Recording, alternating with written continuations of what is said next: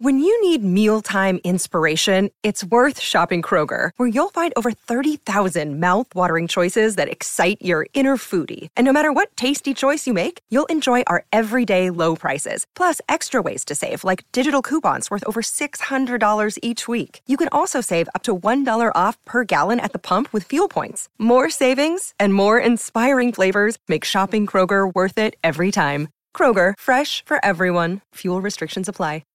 Welcome to Hail Varsity Radio, the voice of Husker Nation. Insight, opinion, expertise, with the biggest and best names talking Nebraska across the state. Join the show on Twitter at Hail Varsity and at Schmitz_radio. Call in at 402-466-ESPN or 1-800-825-5865. Here's Chris Schmitz. Welcome to it. Great to be with you on a Thursday. It's Hail Varsity Radio. We're presented by Currency for all your equipment financing needs. Go Currency. Chris Schmidt, Elijah Herbal. Hope you're doing all right. Plenty of room for you in the stream and also on the phone lines and email. You can get a hold of us however you want with Hail Varsity Radio. Numbers to dial up at 466-3776, 466-3776, 800-825-5865. Streaming in StreamYard with ESPN Lincoln and Facebook. ESPN Lincoln, Facebook, and Twitter. Can go there, or Hail Varsity Radio's Twitter handle at HVarsity Radio. Give that a follow. Give us a follow at Schmidt_radio. Chris Schmidt and Elijah Herbal at Herbal Essence for Elijah. Chris at HailVarsity.com. What'd Mickey say? Mickey Joseph, thoughts as the team gears up for Ann Arbor. They'll take off tomorrow. We'll give you some takes from Mickey. Brandon Vogel with us in about 20 minutes. The rundown here of what does Nebraska need to do. What do you want out of Saturday? Let me ask that. As a Nebraska fan, maybe you're going to watch through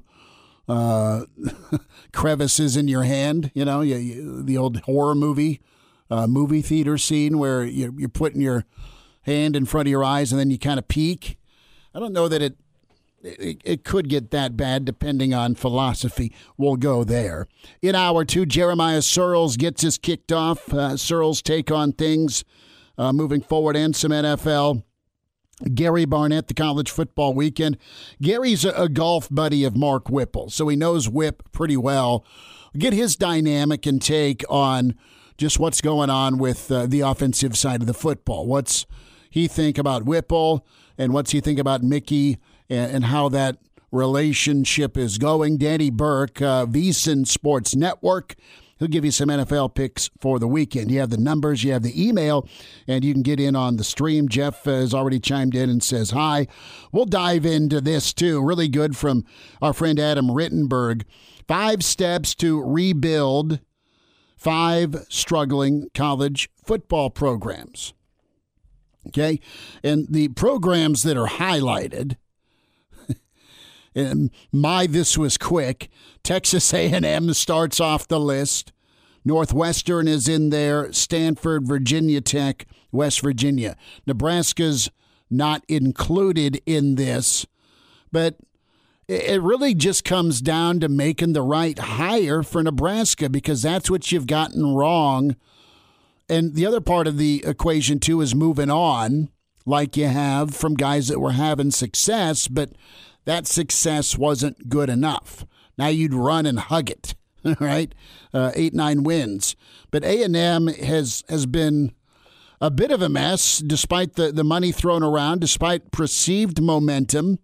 Last year with an 8-4 finish, you knocked off Saban at the buzzer. You came in number 6. You had the number 1 recruiting class, but your offense is just stuck in the mud. That's the biggest problem. And can you go find a dynamic play caller? Can you overhaul the offensive staff? So A&M's problems stem from just probably not enough creativity or execution. Stanford, a problem there. They cranked out 3 Pac-12 titles. You need to probably change up your staff if you're Coach Shaw. You've been incredible on the line of scrimmage for a lot of years.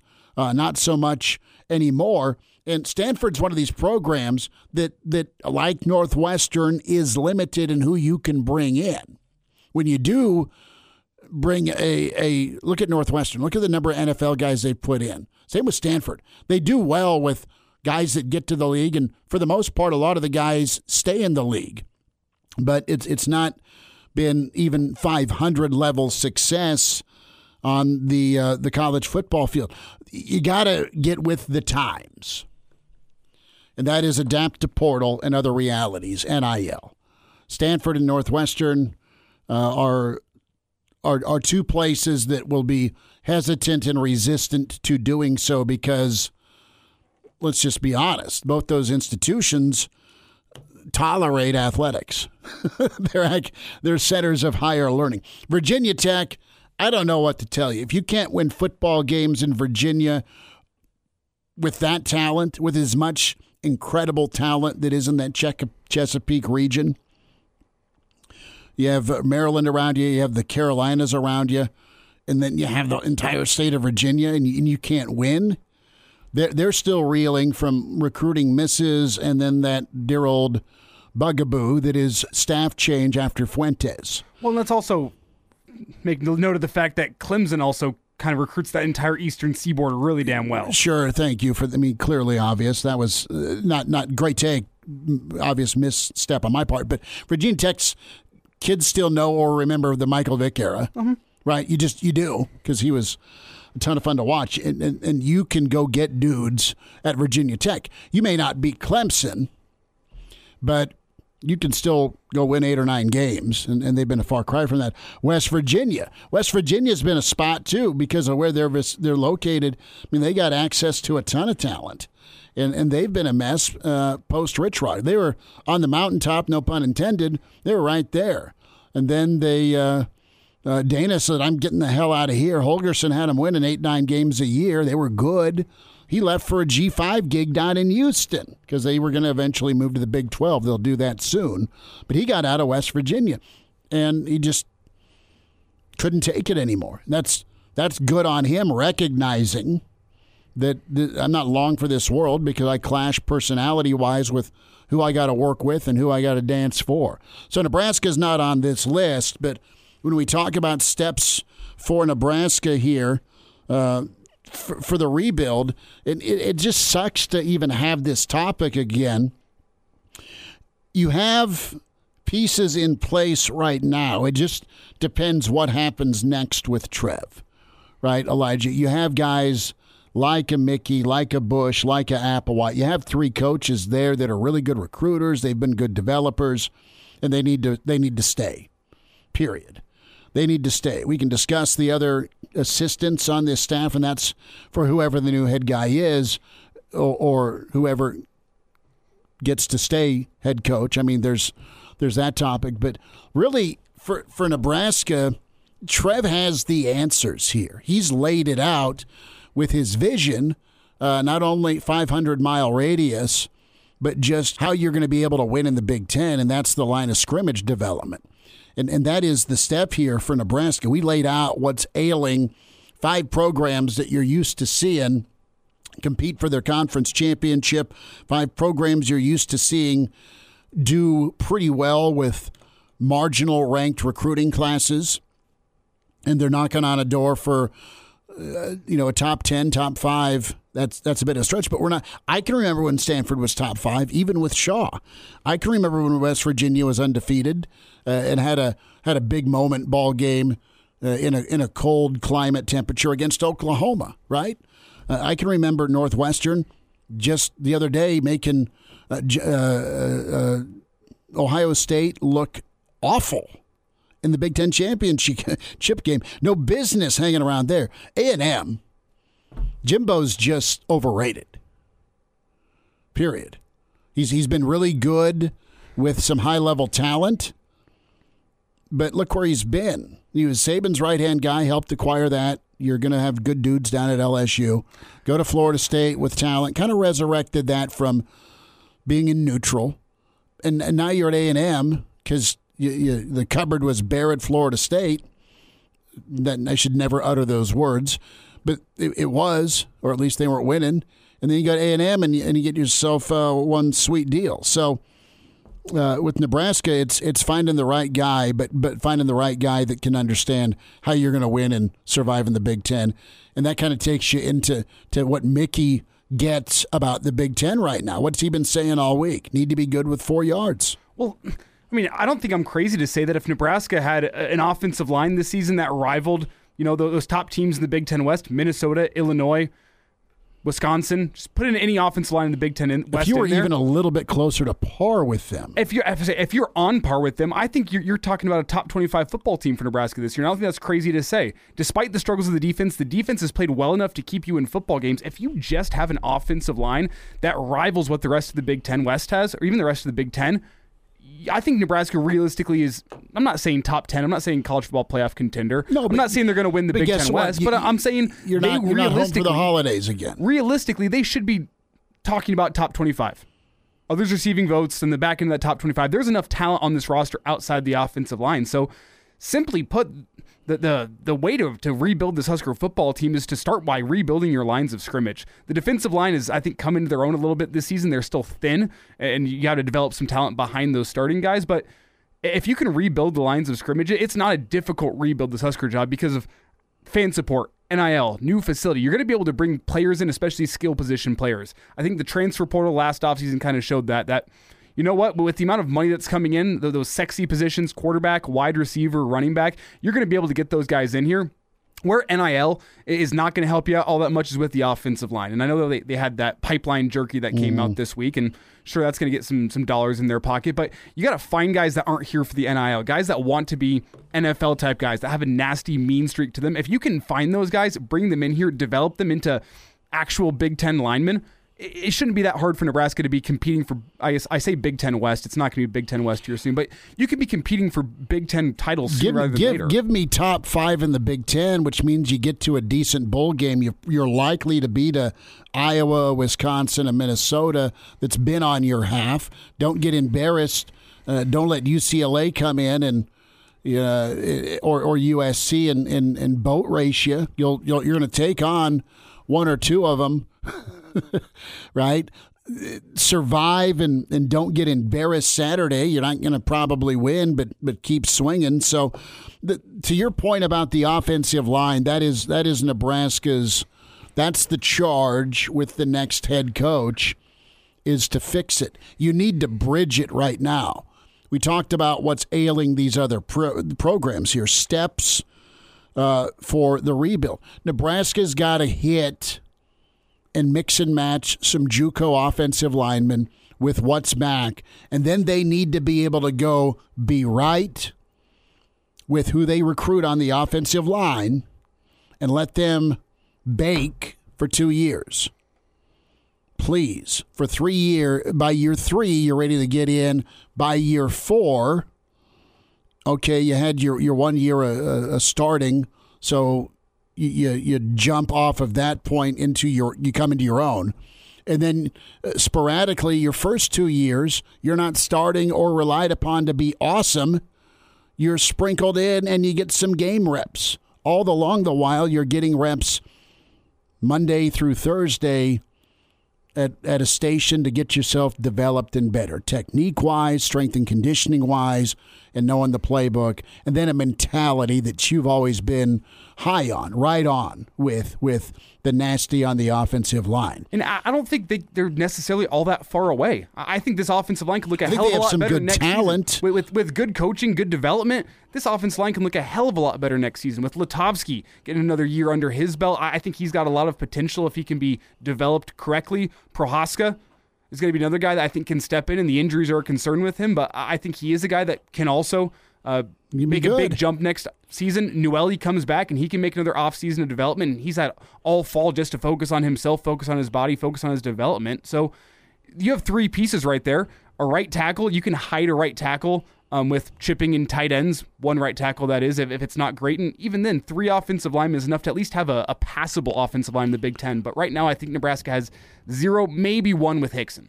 Well, and think about what Turner's been doing this year versus how he kind of reformed his body to where he should be playing. He should be at a guard.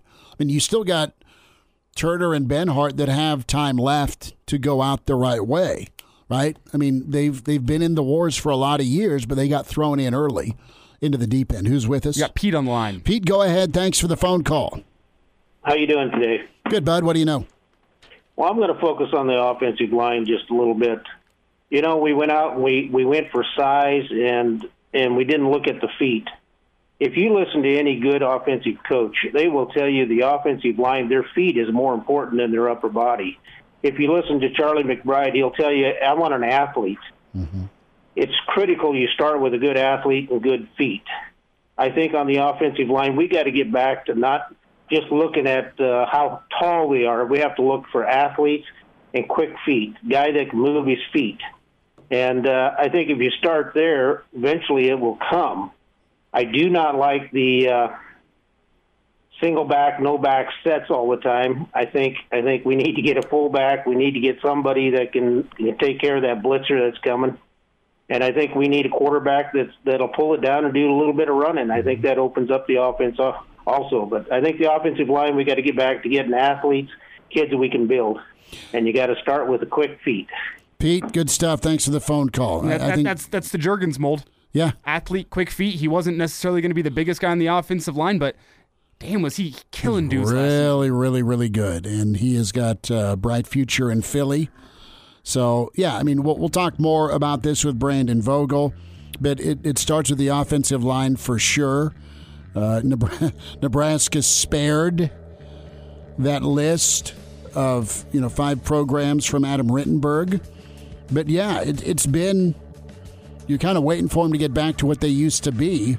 If you're Northwestern or Stanford or Virginia Tech or A&M, maybe Nebraska's not even in that train of thought now. Vogues is on the way. Hello, listener. Hey, it's Chris Schmidt with Hail Varsity Radio, and I wanted to let you know about a special deal just for listeners of the Hail Varsity Radio Show podcast. We're offering $10 off the annual subscription price. That means that you can get everything we do. 10 issues of our monthly magazine, our annual football yearbook, and all the premium content we produce at HailVarsity.com. Just go to HailVarsity.com/subscribe and enter in the promo code GBR for $10 off a full year of Hail Varsity. That's HailVarsity.com/subscribe, promo code GBR. And now, back to Hail Varsity Radio.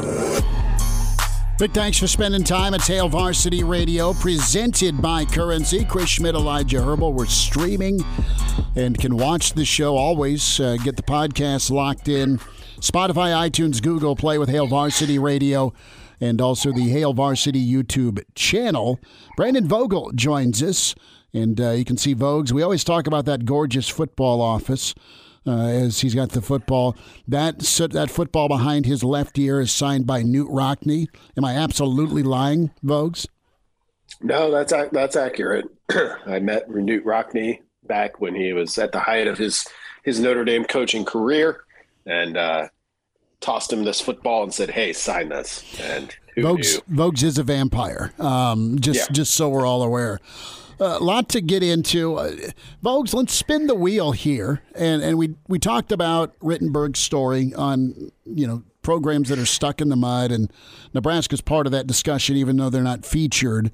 And we're still wondering, where the smoke is at with if it's Mickey or if it's a guy that's got some more experience that keeps Mickey and some of this staff together. Maybe it's a strength in numbers decision by Trev or attack that way.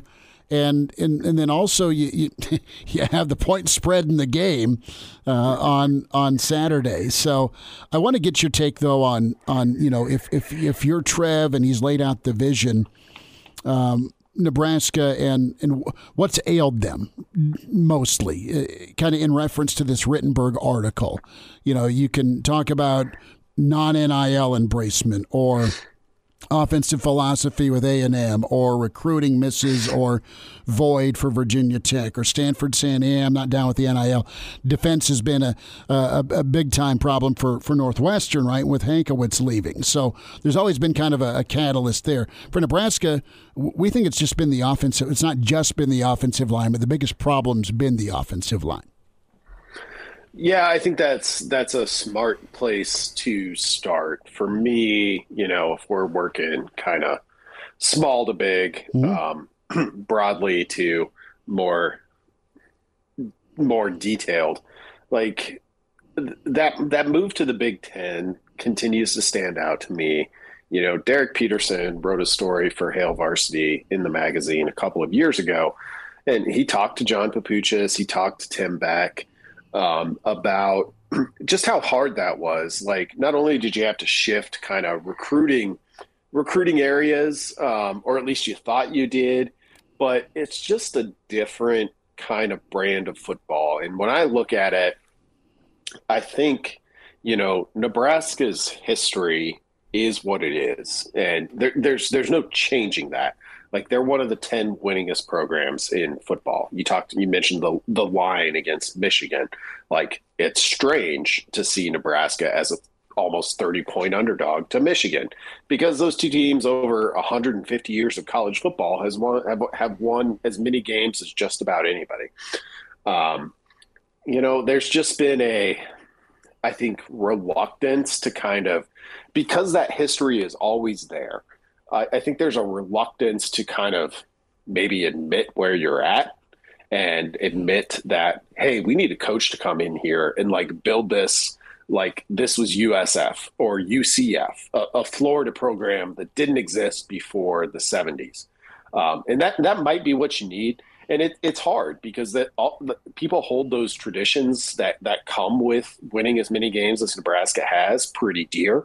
And sometimes you got to pick and choose in terms of what you're going to keep, what is portable for this current era of college football, and what just has to be left by the wayside. And I think Nebraska, Mike Riley wasn't the guy to do that.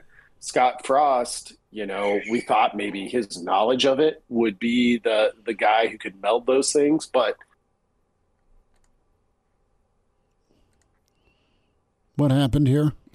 I think my internet crapped out on me. Vogues, hang on, buddy. Brandon Vogel, we can see him. All right, Vogues, you still have us, bud? Yep, I got you now. Okay, I don't know what happened. I think the I've never seen that hamster before. died in the back room. That's power in this joint. You were hitting on incredible insight. Give me the last 30 seconds. Rewind and repeat. It's okay to admit you got a problem, right? And Nebraska can't rest on its laurels. And maybe Nebraska's rested on their laurels on top of constant turnover. Yeah, I think that's broadly where I kind of left things, which is, Nebraska's history affords it a lot of advantages, but it may have prevented it to this point from just kind of ripping off the Band-Aid and being like, okay, here's where we're at.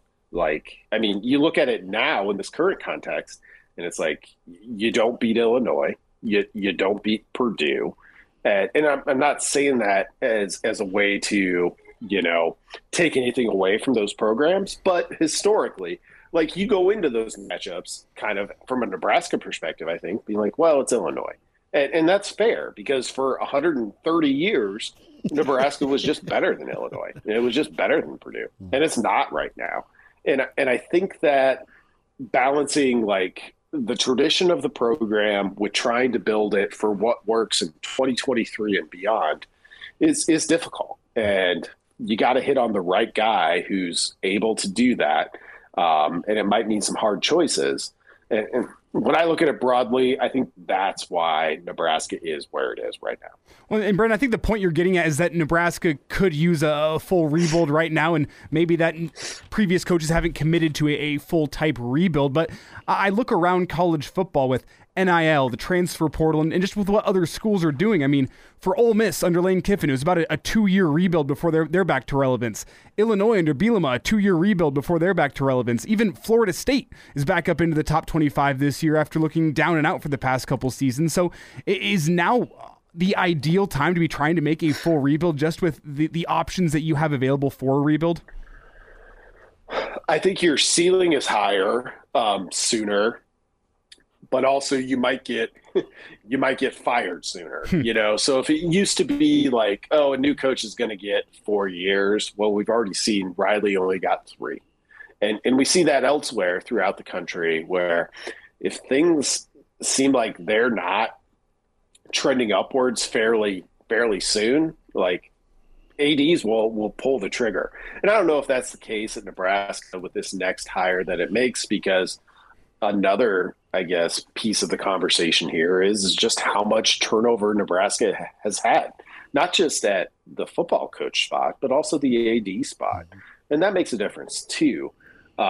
So I agree with you. Like, I think there are ways to flip things in a hurry that didn't exist previously. That's good. With that comes, if you don't do it quickly, you probably have a shorter leash than you would have, say, 20 years ago as a new head coach.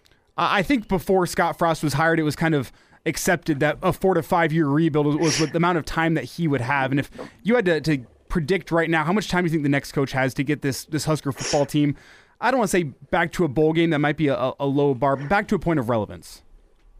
Yeah, it depends, I think, a little bit on who it is. And I will say Billy Napier at Florida this year, I think, did a really good job of inviting media in during the spring, like inviting people in and saying throughout the whole thing, like, hey, this is going to be a slow process. If you don't do that, I mean, I think most coaches now, kind of the average would be 3 years instead of, so down from 4 to /5 from in the past. Like, if you don't show something after 3 seasons, it's kind of hard to think that coach sticks around. I mean, we kind of witnessed this last year with Frost after 4. Trev made the decision that he did with some caveats, and kind of struck people, maybe not in Nebraska, but I think nationally, as a surprise of, oh, most coaches don't get this 5th year. Vogues, the name that's been popular this week is Gary Patterson. And what your reaction to Gary? And we've kind of done the old straw poll with our guests the last 24 hours on Gary. Does Gary make sense in the sense because of his experience, his work as a builder at TCU, and then the reality that, okay, he could keep some key members that are on staff now, they could stay in Lincoln? Yeah, I mean, I think the last point makes some sense. My hesitation with Patterson is, he made public comments last year at TCU, basically expressing his discomfort with the transfer portal, with NIL at various points. Like, what does it take to hire a coach who said, like, I don't like this? And I think, you know what, if you polled the majority, none of them like it, but they're dealing with it. No. Yeah. If you polled the majority of FBS head coaches, it would say, like, yeah, I don't love this. But it's reality, and you've kind of got to deal with it. So that's the thing that gives me a lot of hesitation with Patterson as his number has bubbled up or his name has bubbled up. You can't really take issue with anything that happened on the football field. I mean, you look at TCU, switched conferences multiple times, went into the Big 12, didn't miss a beat. Something Nebraska post Bo Pelini did not do, moving to the Big 10. So, I mean, there's like the on the field credentials are kind of unassailable in my mind. It's just how that TCU tenure ended, like how much discomfort he felt willing to share about kind of where the modern game of college football is at, and whether you agree with him or disagree with him is kind of irrelevant. It's just what it is. And can you build a program over the next 4 or 5 years, rebuild a Nebraska program, if you wish NIL didn't exist, and if you are uneasy about the transfer portal? And those are big questions to ask. Those are the kind of questions you get to when you're actually interviewing a coach, if you're the AD. But from the sidelines here, it gives me pause.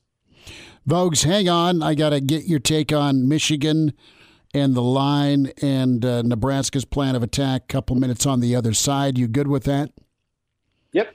All right. There he is, managing editor with HailVarsity.com and magazine, Brandon Vogel. Get his book, The Holiday Season Around the Corner, while you're getting the Hail Varsity subscription, HailVarsity.com/subscribe. Also get Dream Like a Champion. John Cook, Brandon Vogel hammered out a great book, and all Cook does is win championships and recruit number one recruiting classes time after time. More with Brandon Vogel. Searles on the way in 25 minutes with Hail Varsity. And now, back to Hail Varsity Radio. Thanks for hanging out. Hail Varsity on a Thursday, presented by Currency. Chris Schmidt, Elijah Herbold, Brandon Vogel. Little overtime with us. Vogues, what are you focusing on with the I-80 Preview, your podcast that you can find with Hurrdat, Spotify, iTunes, Google Play? But, how do you keep this thing so you can walk out versus crawl out Saturday afternoon? Yeah, it's not an easy one. Like, I thought Illinois and Minnesota, with the way that they played, pose some matchup challenges for Nebraska. Michigan does that as well, but also poses the talent challenge, which it would for any team in the Big Ten not named Ohio State.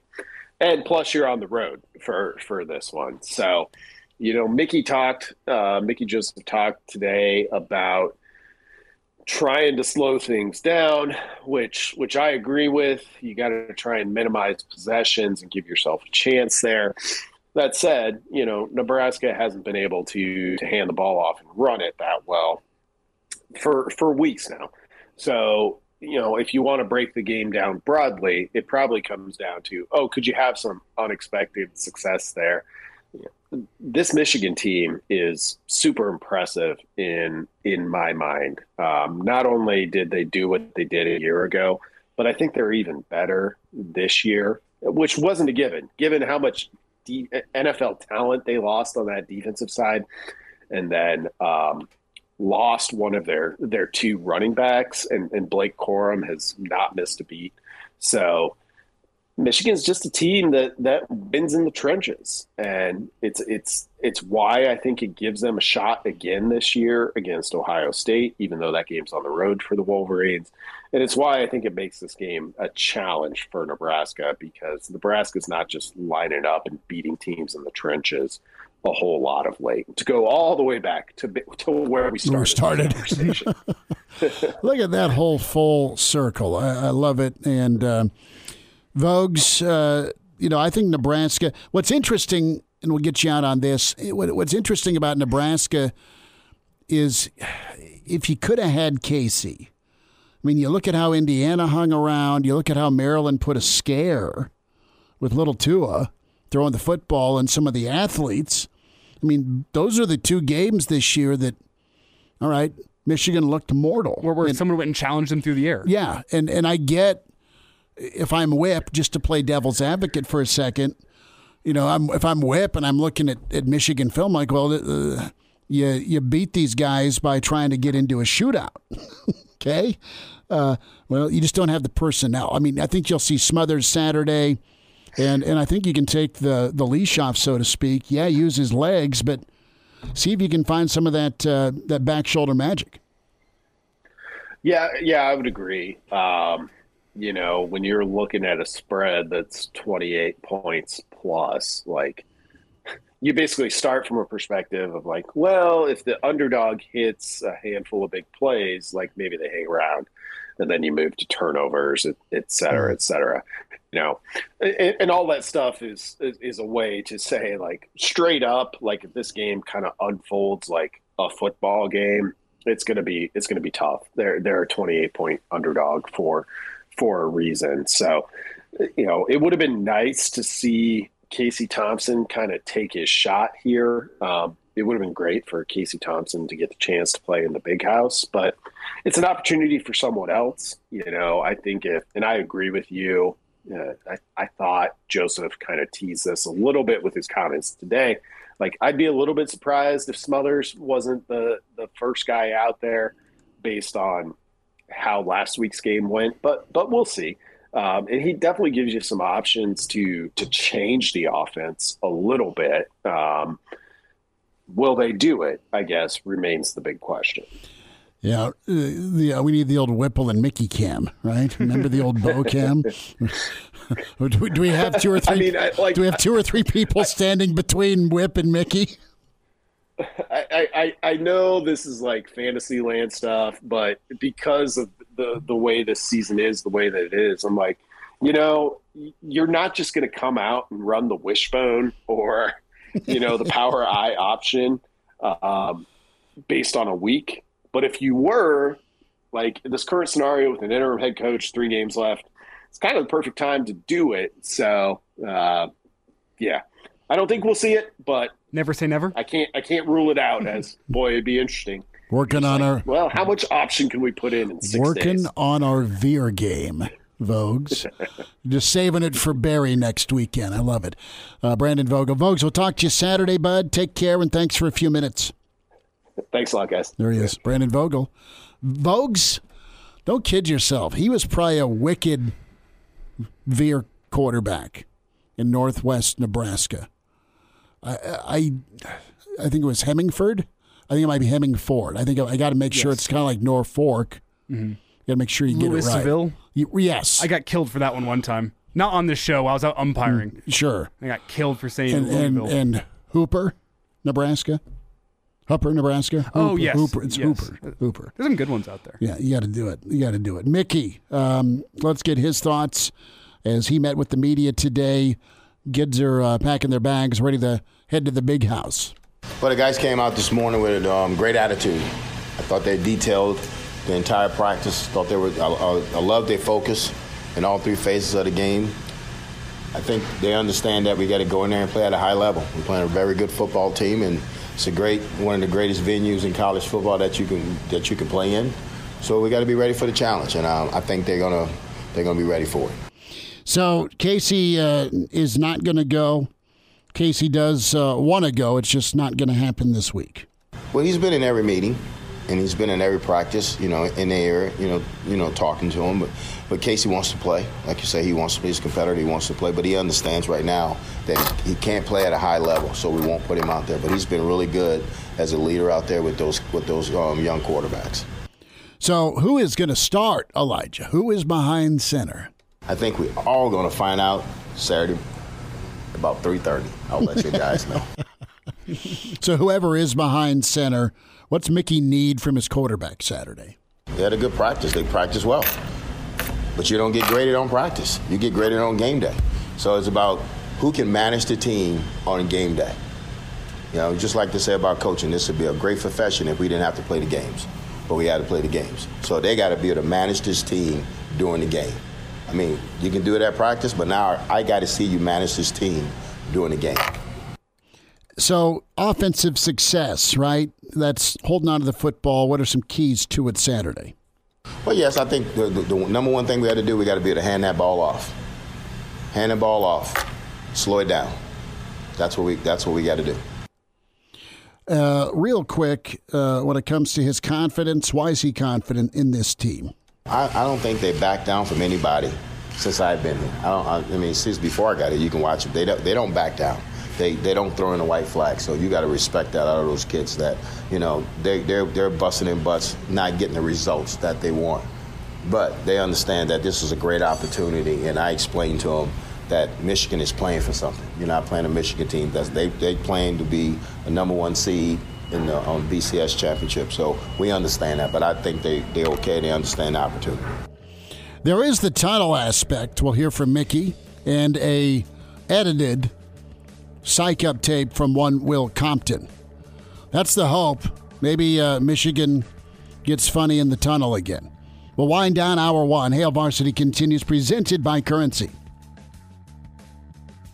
And now, back to Hail Varsity Radio. Back with you, it's Hail Varsity. Winding down hour 1. We are presented by Currency. For all your equipment financing needs, go Currency.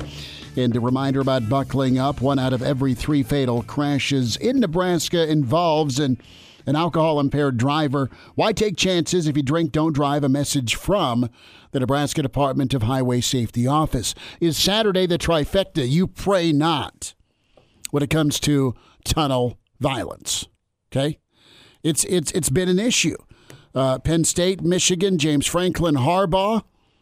There was a food fight. It wasn't quite Animal House good, but there was stuff thrown. Don't know if it was a taco or a burger or a hot dog. It might have been a hot dog that got chucked between Penn State and Michigan. You can't throw hot dogs in the tunnel anymore? This is America. You can't have ketchup on your hot dog in Michigan. I don't think that flies. You had the assault, brother. All right, we got our butt kicked on the field. Let's corner some dude without any helmet and give him a sinus surgery. That happened 2 weeks ago. And then now here comes Nebraska. One way in, one way out. Mickey on the tunnel. No, I have faith in University of Michigan administration that they're going to do everything in their power to make sure we don't have altercation.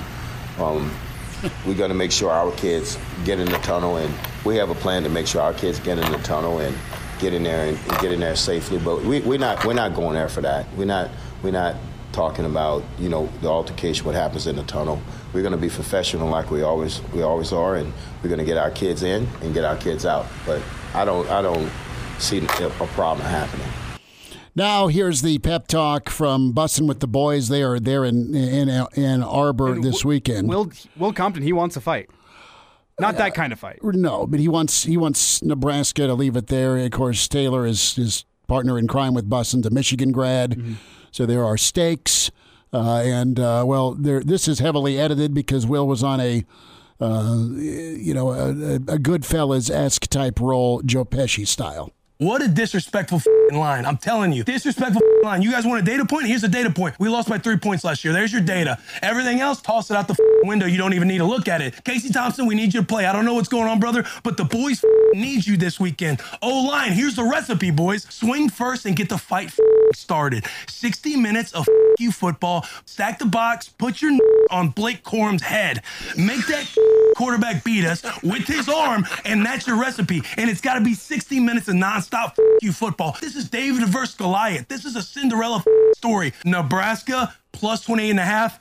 I feel good about it. Whew.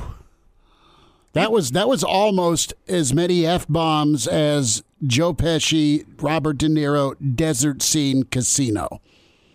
70 plus in 2 minutes and 13 seconds. How long was that clip? That was 35 seconds. 35 seconds. I think we counted 9. I can count up real quick. You're fine. And what was hilarious, Elijah is like, do I need to edit that? Yes. Yeah, not the obvious, but there was some other choice verbiage. Good for you, Will. He's sitting there, shades on, cigar in hand. Cinderella's, dude, Nebraska should never be a Cinderella. They are, but I like how he goes through all that and then goes at the end, Nebraska just to cover. We'll see what Searles thinks. Jeremiah Searles to kick off hour 2. Gary Barnett next hour. It's Hail Varsity presented by Currency.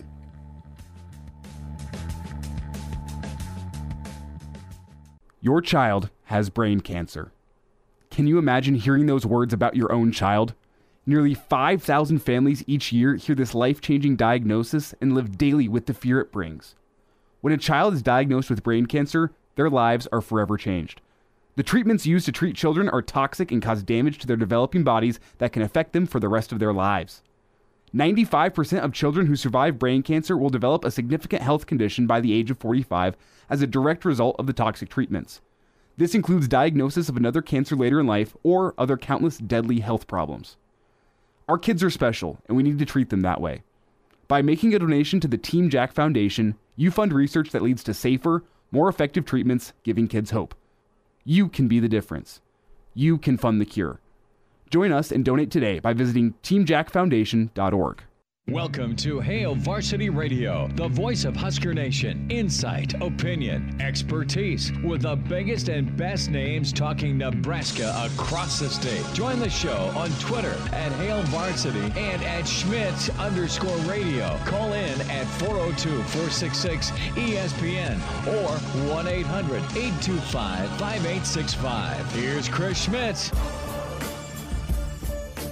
Back with you, it's Hail Varsity Radio. We say hi to our favorite Husker lineman, longtime NFLer, Jeremiah Sirles. Sirles in his Husker and football den. Sirles, what's good, man? Good to spend time with you. Have you achieved getting Bambi yet? Not yet, but my dad is headed into town, and we are going out tonight to go ahead and start chasing some deer and seeing what we can do. Saw some big boys show up on cam last night, so that is all exciting stuff. The weather took a shift from yesterday when it was 75 degrees, so it's getting a little cooler, which is all nice and good. So we are on our way fresh into deer season. That is all good. I was whining to you off air. Junior turned 16 today, and his vehicle I'm sifting through, and you just shook your head and said Schmidt should have got him an 04 Honda. Yeah, man, you get those 04 Civics, they just can't die. Is that what you drove, your first car? I drove a 1999 F-150 bench seat, 5-speed on the floor, nice. No power windows, no air conditioning. It was my dad's old work truck, and that thing went through hell and back and never quit on me. I ended up turning it in for $500. Reminds me of the story of Andy Janovich when he was playing with the Broncos. Yeah, still driving his old Ford. I think it was a Ford. Yeah, still driving it, and said, "Yeah, I just spend all my money on hunting gear and chew." Yeah, well, that's a good priority, quite frankly. After my first year in the league, I came back home and drove it, and I drove out to meet Emma. She was in, where was she at? Wichita? Washburn. She was at Washburn, and we drove out to watch the Super Bowl there. And on my way home, the heater went out in my truck, and it was like minus 20 out. And I was driving in my full Carhartts, like gloves on, hat on, and then my windshield wiper fluid stopped working. And so I started using like the Propel bottle with the windshield, and I'm driving home like, yep, that's it. I'm done. I play in the NFL now, getting a new truck, and drove to Woodhouse the next day and got a brand new F-150. Look at you, Sirles. I love it. Hey, first big boy purchase. There you go. Well, Junior's going to be working. He may be scooping snow for you if you're. Well, I got dog poop that needs to be picked up, so he's welcome anytime. Okay. Well, once he starts doing it at home, maybe we'll send him your way. Big weekend. Speaking of not wanting to misstep in different spots, going to be a little difficult on Saturday for the boys, isn't it? Oh, just slightly. I think that the line was 29.5 when I first looked at it, and I don't know if it's moved since, but I think that that's a very accurate line. And that's just awful to think about that. We are almost 30-point dogs to a Big Ten team. And granted, Michigan may be one of the better teams in the country, but it just shows where we're at as a program right now. And it's just really, it's not going to be pretty. There's just no way. I don't think there's any way the Huskers can win this game. Nope. And do you worry about fight? We were talking with Vokalek earlier this week, and I trust his radar. And he's like, look, we're fighters. You're supposed to say that. Totally get it. But he's a guy that I don't think will let other guys fold. I don't see that. You guys didn't have some of the best seasons. You had good seasons, don't get me wrong, but you had those kind of tipping point ball games, right, where you were close, and had you won at Michigan State, for instance, you're probably playing for another Big Ten championship opportunity, right? You guys always would bounce back after a tough outing. And this team's now working on a few game losing streaks, and they've been a part of it. I mean, everyone in this locker room's not had that 9-win, 8-win season. I mean, they at least won 2 in a row this year. That's great, but man, it's really a death march right now. It is, and and it's easy to say we're fighters because we are. We're all ultimate competitors. Everyone who plays at the collegiate level, the NFL level, I mean, any level, you're an ultimate competitor. You're an elite athlete, and so there is no quit in you. But what there is in you is doubt. There's doubt, and doubt is a terrible thing because whether you want it there or not, it lives there. because if you don't know what it is to overcome and what it means to bounce back and win those big games, and there's always that piece of you that's like, here we go again. I thought maybe we were going to get past that point this season, but I really just don't think we are, and that's just because not enough people on the team have been in those shoes. Not enough guys that are leaders have been able to step up and say, hey, no, it doesn't have to be like this. We win close games. We win big games, but I think that I talked about on the podcast this week with Jessica Cootie, it's along the lines of, if you go into this game already defeated, like, you have no shot. Now, it's one thing to go in and be realistic about where we are as a team, but you can't walk into this game as a player as a whole and think, man, we're just going to get killed, which I worry at times could be partially part of this team's psyche. Jeremiah Searles with us here on Hail Varsity Radio. And Searles, when you look across at what Michigan has, I think that mentality could seep into the program. And we talk offensive line, so I got a Michigan defensive lineman I want to get your take on, because it's the task that the offensive line faced this week. Mozzie Smith. He's a guy who's been eating up double teams all season long, and he was preseason number 1 on the Athletics freak list in college football. Let's take you through the numbers. 22 reps on the bench press, but that's not 225. That's 325 pounds for 22 reps. A 4.41 shuttle, a 6.953 cone drill, and they also had to build a modified jammer machine, which I'm not sure if you can explain that machine, Searles, but they had to make a modified one that went up to 400 pounds on each side for this guy. He's ridiculous, and I'm sitting here trying to figure out how the Husker offensive line is going to deal with a guy like that. Well, all I know is Casey Thompson. If I'm him, I'm going, ow, I hurt one more week, because I don't really feel like dying on Saturday. I have Chubba and Logan. Like, if you're listening, pals, life insurance, State Farm, Jake, call one of those people, because it could get ugly. Wow. Like, this Michigan D-line is really freaking good. I put them up there against Bama's and the Georgias, and what they do from top to bottom, from pass rushing to stopping the run, is fantastic. And, you look at the Husker offensive line that has been less than subpar. I mean, there was multiple times last week where, again, it looked like a race to the quarterback off the edges, and the DNs are hitting each other at 9 yards, and we're not getting a ton of push in the run game. But then there's other times where we looked like we were doing okay, but the definition of a bad offensive line is inconsistency. And that's what we are. We're inconsistent, and we're more consistently bad than good. And, those are just things that aren't – but that guy is just an absolute freak show. He's going to go on to make a ton of money in the NFL. He's going to go on to be a very high draft pick. And, you got to take care of a guy, because he can wreck a game before it even starts if you let a guy like that get going. Searles, the thing that stuck out to me, many with Mickey this week, was being okay with 3 to 4 yard runs. And I love that opening script. I like the double tight. I love that Grant busted one for almost 40 to start. And it was downhill. Nebraska looked like they could run the ball. Now, Nebraska's had a problem for a lot of years of running the football when they have to run the football. But they abandoned the thing before they needed to, I guess, is the way to put it, against Minnesota. You're up. That's what's miraculous, is you're up on that team with their backup coming in, and you're up 10, which has got to feel like, almost 3 scores.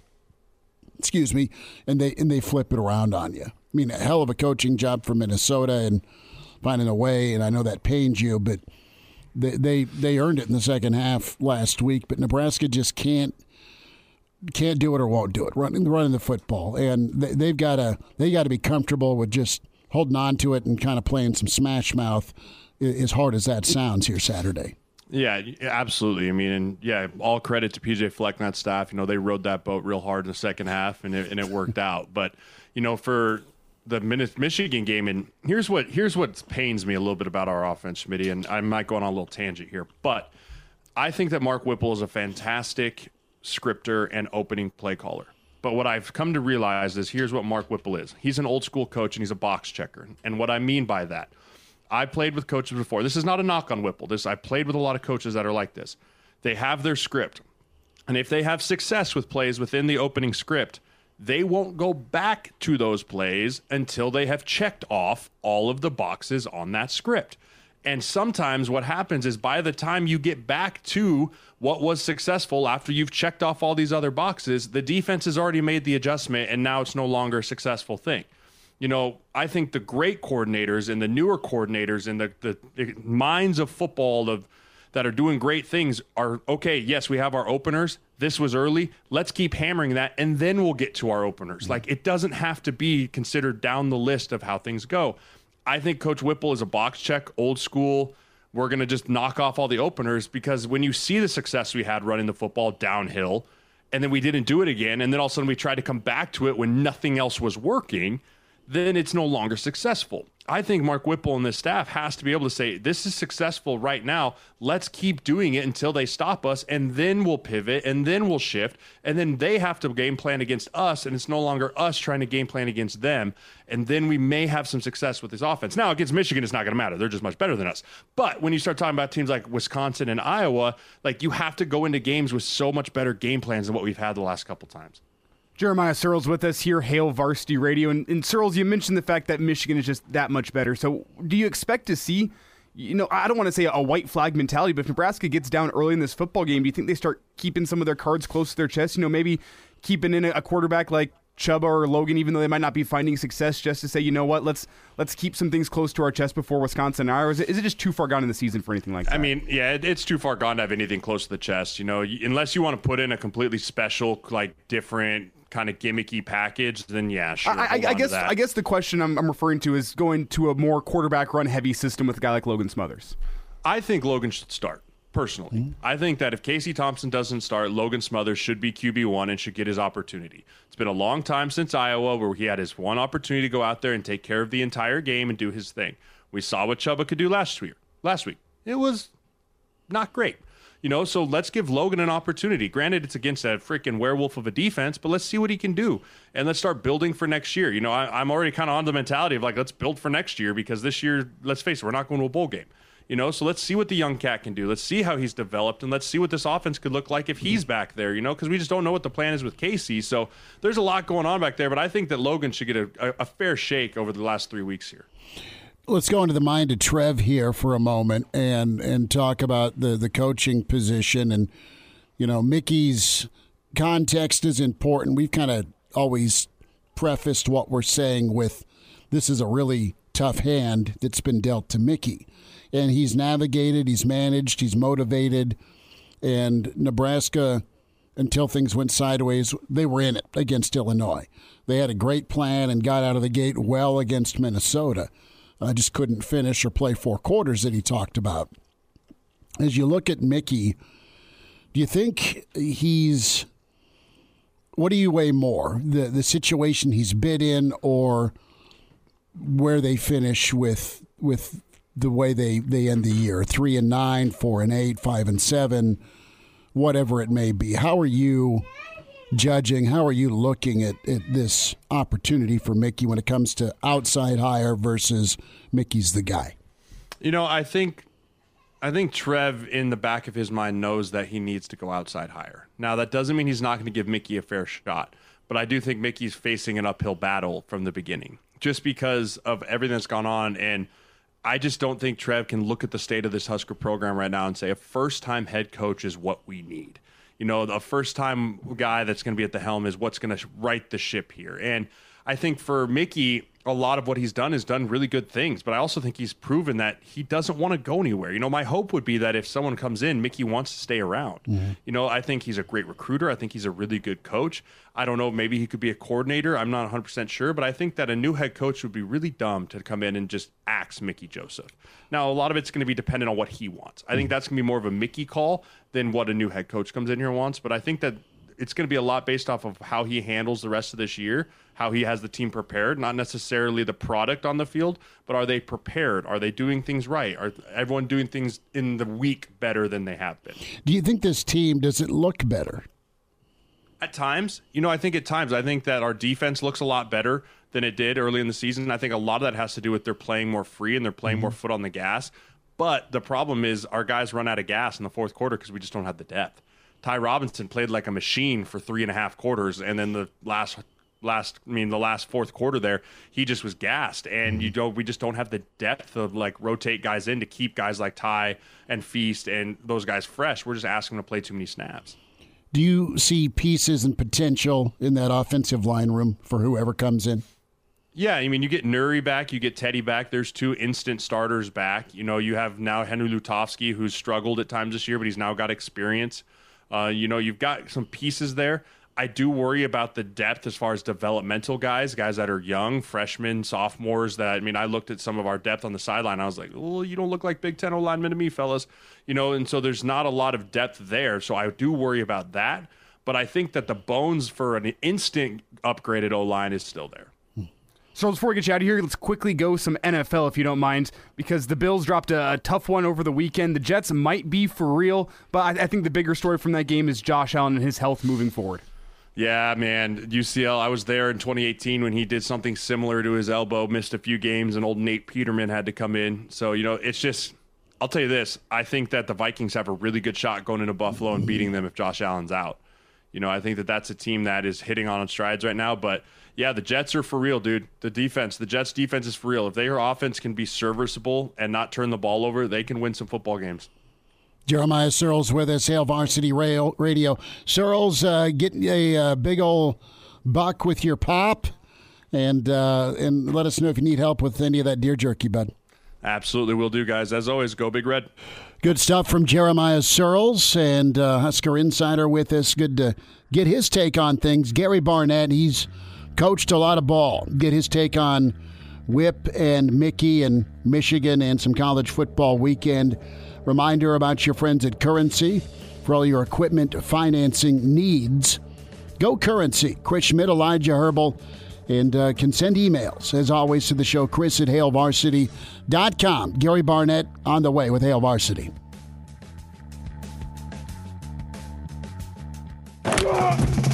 Like what you hear? High-quality radio and podcasts are just part of what we do at Hail Varsity. I'm Brandon Vogel, managing editor. I wanted to offer listeners of the Hail Varsity Radio Show podcast $10 off the price of an annual subscription. That means that you can get everything we do, 10 issues of our monthly magazine, our annual football yearbook, and all of the premium content we produce at HailVarsity.com. Just go to HailVarsity.com/subscribe and enter the promo code GBR for $10 off a full year of Hail Varsity. That's HailVarsity.com/subscribe, promo code GBR. And now, back to Hail Varsity Radio. Back into it, it's Hail Varsity, presented by Currency. Hall of Fame football coach Gary Barnett with us. Coach, big old Sweet 16 today for Junior, and he's off and driving. We are all going to buckle in and white-knuckle this thing. How are you? I'm doing fine. Still trying to get over this cold, but, it's just, I think there's a lot of people that have it, and I've got it, but keep on keeping on. You are not off to La La Land for tomorrow night? I actually am going to Vegas this afternoon, and then from Vegas on to Los Angeles tomorrow morning. So. Okay. Well, it'll be quite the challenge in Ann Arbor for Nebraska, the largest point spread against Nebraska ever. Right now it sits at 31 points. Yeah. And it's a tough ask for anybody, but Nebraska's really up against it with the backup quarterback situation. And Coach, I know you keep your ear on Nebraska from afar. It doesn't look like Whipple and Mickey are on the same page. Mickey wants maybe to turn to the ground game, and Whip wants to score points, which is what every good offensive coordinator wants. Well, it's that happens. I mean, Whip was a controversial hire of sorts in that he's a guy that's been around. He's been a head coach. He's done about everything, and he has his way of doing things, and that's the way most coordinators are, or most that have proven themselves. And so then Mickey's trying to win this job, earn this job, and you're spinning your wheels. So you're going to have a clash of titans there, and I think that's just pretty normal. And we're both, you and I, and our programs are in the same kind of position. I mean, we can't find any answers either, and I don't know that there are any answers, and that's probably exactly what Nebraska's facing, is there just aren't any answers. You need a little luck, and you need the other team to play poorly and things like that. And that's where we are right now. And so I think this is probably pretty common with interim coaches. So it's, you got to live through it. Coach, you've been on both sides of it. You've been a coordinator where the coaches want you to do something and maybe you think, well, this is the way it needs to be. You've also been on the other side of it where, all right, this is what we need to do to win. I need you to change up what the game plan is. And it just feels a little bit like there's resistance there. And I'm interested here with Whipple and just what makes him really good, and then also what can be problematic with just that confidence a coordinator may have. Well, I think he was brought in and given a free rein, and it was part of Scott's turnaround and changes within his staff, and he's looking at Mickey and saying, look, I've done this everywhere at the biggest levels, and here's what experience tells me. And Mickey's going, I want to be the head coach of Nebraska, and the only way I'm going to do that is if we find some way to get some points on the board and stop some people. And so, here's what I think we need to do. It's not your butt on the line, it's mine. Mm-hmm. And like I said, it's hard. When I was a coordinator, my 2 years, I had one real veteran group of coaches for one, and then the second group I had real young new coaches, and Ben Gregory's first coaching experience out of high school, and so I knew all the answers to the offense, and I had three guys who really didn't even know the offense. So I had two different situations, and so it's I haven't run into, but I have seen the kind of situation you guys are experiencing right now. Gary Barnett with us, Hail Varsity Radio. Coach, the coaching carousel continues to spin, and a couple of names this week, and Football Scoop was in on one of them. But your reaction, how well do you know Gary Patterson, and how well do you know Bronco Mendenhall? A couple of names that are out there, maybe with Nebraska, where Trev may be looking. That's just speculation, but part of it, again, reported by Football Scoop. Yeah, well, Gary's a Midwestern guy, and he's a tough guy. He's tough on his coaches, but he's a darn good football coach, especially defensively. And I think he lets his offensive people do what they do. And so, he's been around. He's had his teams perform at a very high level. And Bronco's an interesting dude. Bronco and Gary aren't really the same cut, because the Bronco's he's just a different dude, and he's really interesting. And he's a guy who likes challenges, wants challenges. He's very content, he and his wife, with taking on really tough jobs. And so it's both of them have been without staffs now for a couple of years, so or at least a year and a half. So they've got to put them together, and that would be the biggest challenge, I think, for either one of them. But they've worked with a number of guys that would come work with them again. So it's, I think both those names are good names for Nebraska.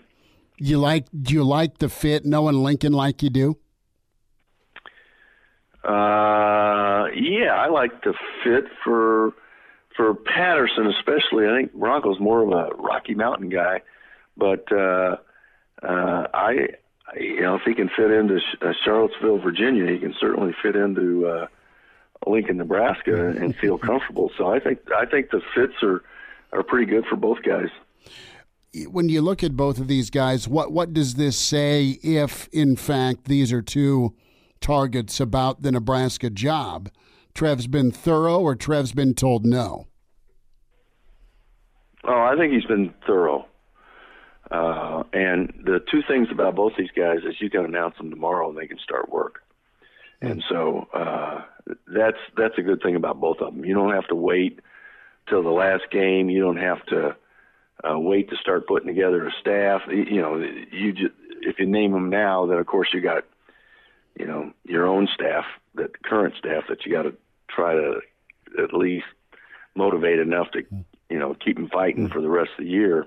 But both guys are guys that aren't going to be involved with bowl games, aren't going to be involved with playoff games. So they're guys that can, be in Lincoln on Saturday night after the game.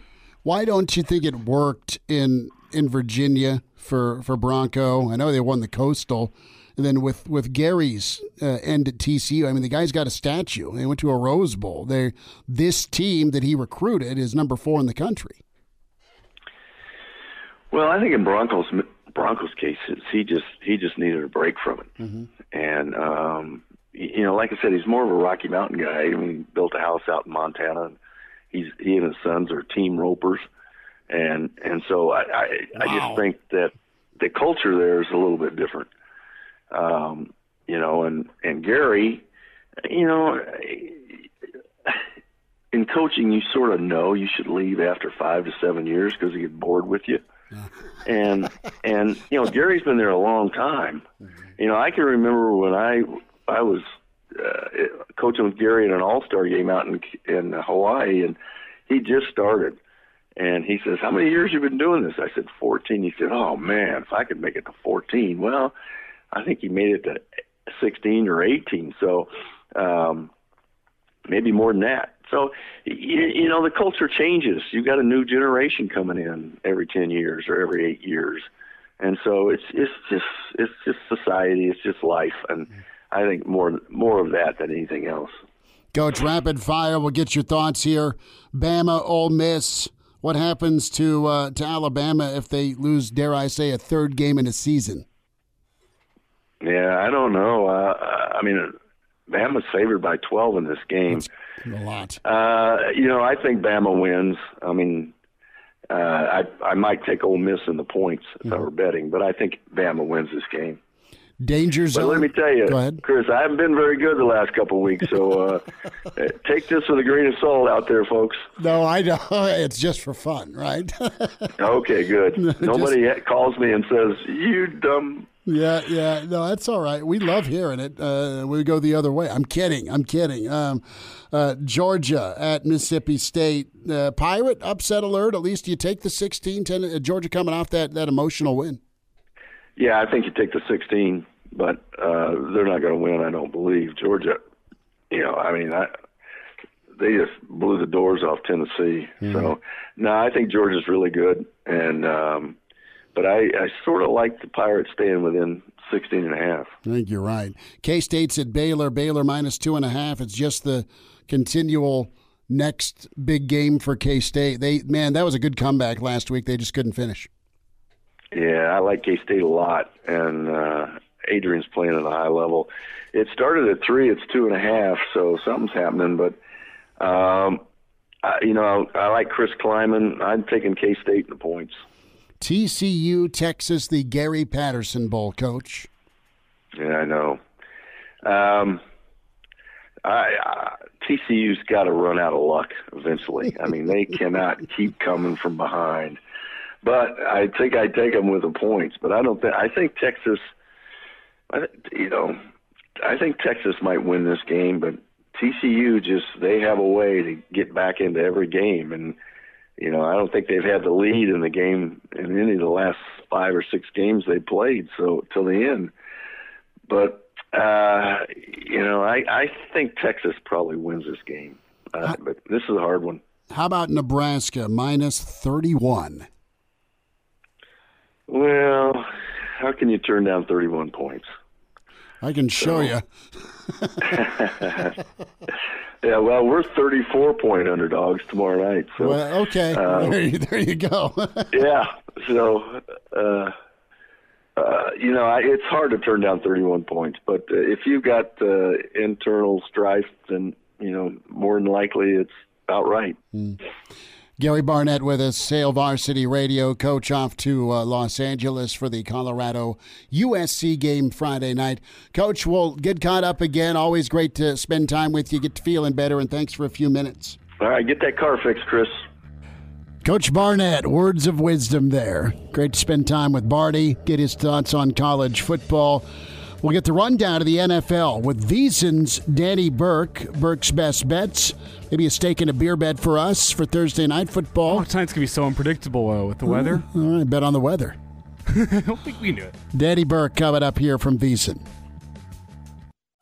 He's in his 30s, but sounds like he was born with a stogie in one hand and a brew in the other. Now, say my name. It's Schmitty on Hail Varsity Radio. I got the body of a taut, preteen Swedish boy.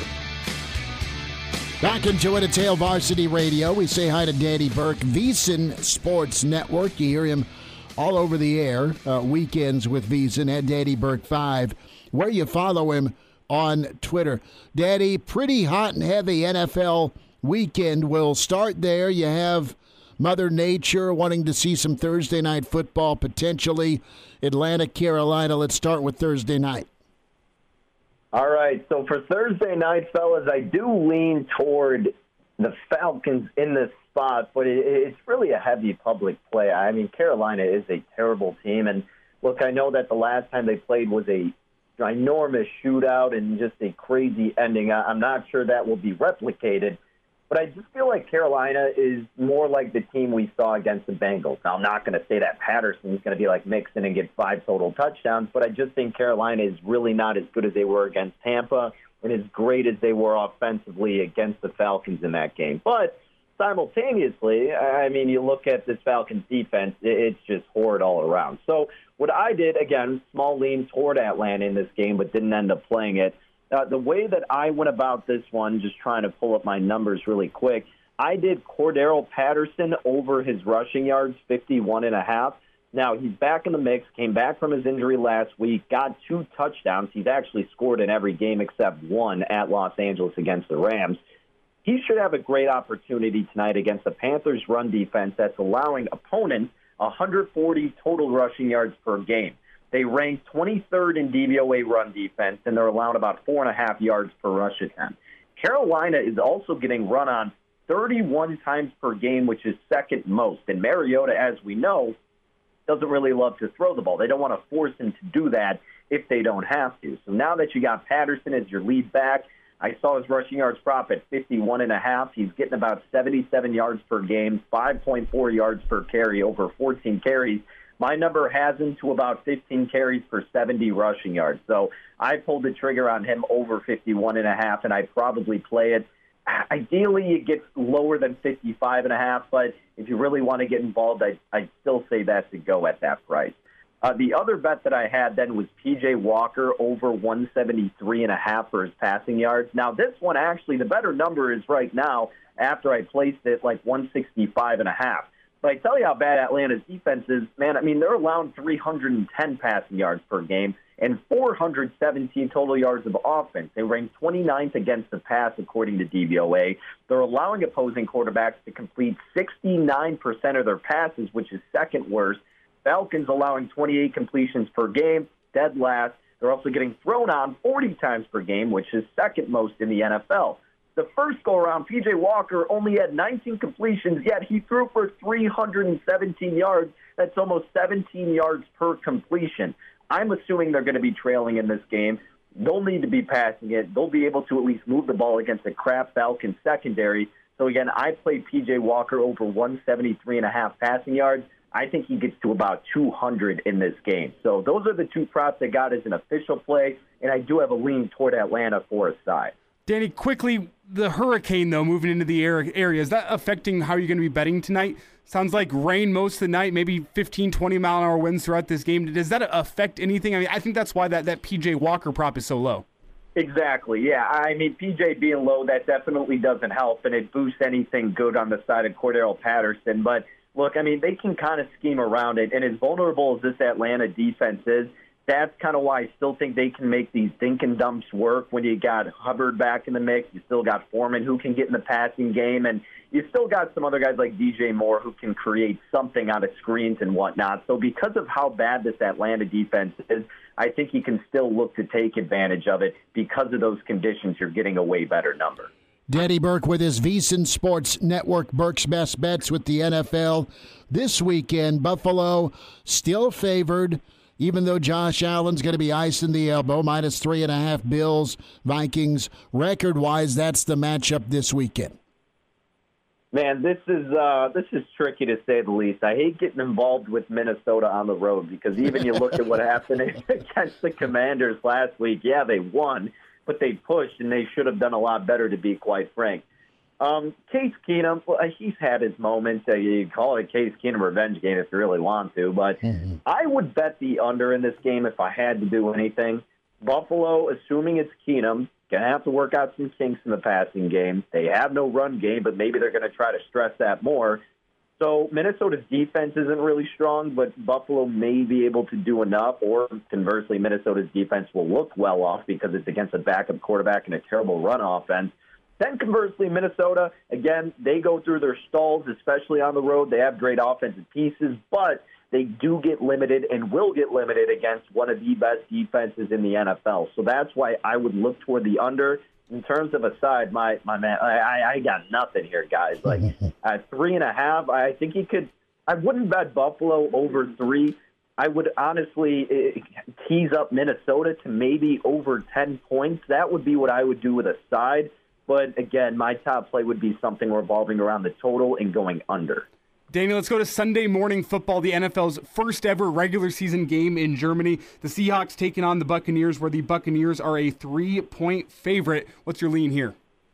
I'm betting the under for this game, under 44.5. You've already seen some big movement for this game. It opened 46.5, and now, like I said, you're getting it at 44 in the hook. This Bucs team, my goodness, talk about making me sweat last Sunday. I had them on the money line, and they somehow came through. I don't know how, but they did it. But their offense has been annoyingly frustrating. I mean, they're only getting 5 yards per play, which is 29th in the NFL. And they have these play calls where it's just behind the line of scrimmage. I don't know why Leftwich is dialing this up. It clearly isn't working. The receivers are dropping easy passes left and right, and they have virtually no running offense with Leonard Fournette. They're throwing the ball the most in the league and running it the fewest. Seattle's defense is actually fairly solid. Give credit where credit's due. Pete Carroll has done a tremendous job on that side of the ball and with the rookies they brought into the organization. They ranked 12th in overall DVOA defense and 14th against the pass. So with an already struggling Bucs offense, I think Seattle can limit them enough. And then you look at the other side, well, Seattle's offense, yes, you have the most efficient passer in Geno Smith, but if Pete Carroll can run the ball, that's going to be his number one option. And that's the weaker part of Tampa Bay's defense. And their defense is still good. We're just saying they're bad because the Bucs look bad. And, yeah, they've regressed because they were amazing the last 2 years. But, again, they're still good. They're 6th against the pass, 13th against the run. They're allowing 4.6 yards per carry. So they're not terrible. They're just not as dominant as the past standards have set for them. And being in an international spot, I think that can cause for a lower scoring game in general. So if you get it over 44, I like playing that game under. Any voice in your ear on taking Nebraska in the 31? Oh, my gosh. I don't know. You'd want to say yes, but I've said that for so many games with Nebraska this year. I don't like to lay high spread. You know what? Just wait for Michigan and get out to an early lead and get a better number and then jump in on Nebraska because they'll still be competing in the second half while Michigan kind of gives up. So I'm staying away from my favorite team pre-flop there, but I will say one more. Bet the Bears this weekend, baby. They're beating the Lions. There's another hometown play for you. If you don't want to bet Nebraska, trust me with the Bears. Justin Fields, he does look like he's coming into his own. Over-under on Fields' rushing yards, Danny. Where you going? Man, he's probably going to get 70-plus. I cashed in on that easy last week, setting the record, so maybe you have to go back to the well once again. There we have it. Daddy Burke with his VSiN Sports Network. Daddy, take care. Thank you, fellas. Have a good one.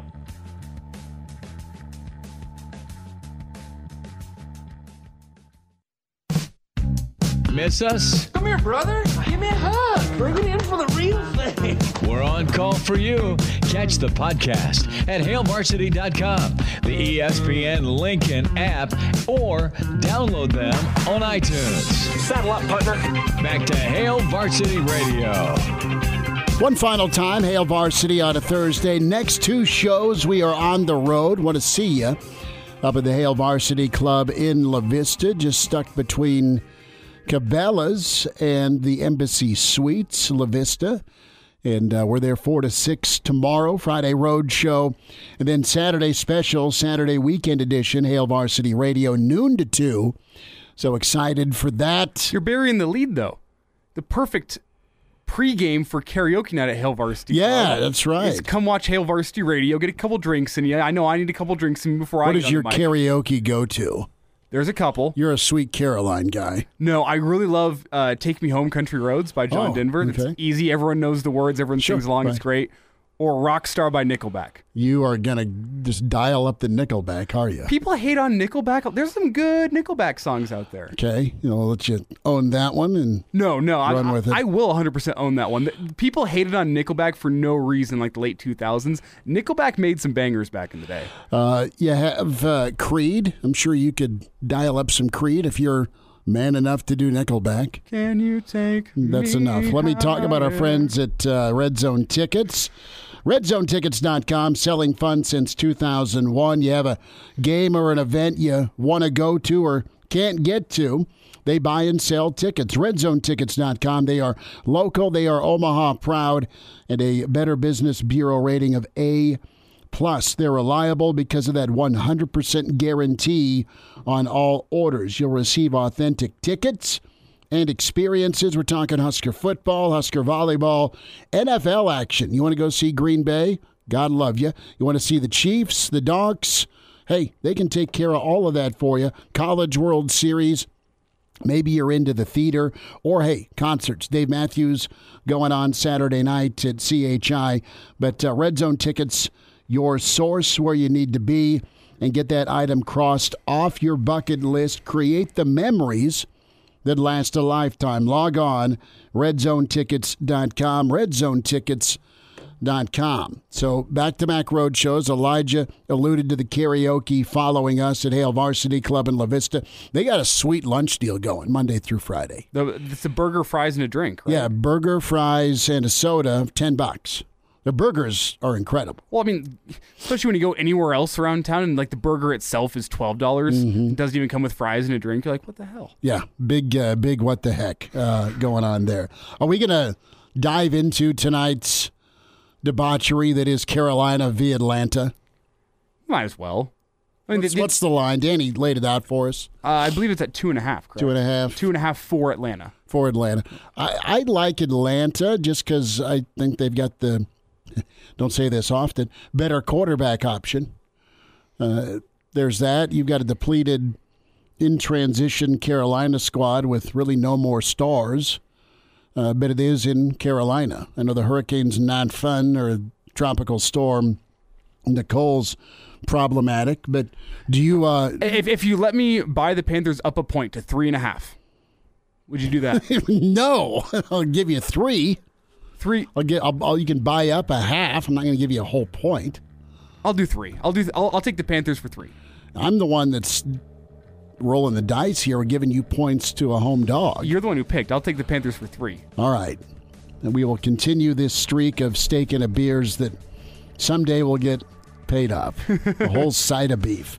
We'll talk to you and hopefully see you tomorrow. The Hail Varsity Club Roadshow Friday with Hail Varsity Radio. Take care. A Huda Media Production.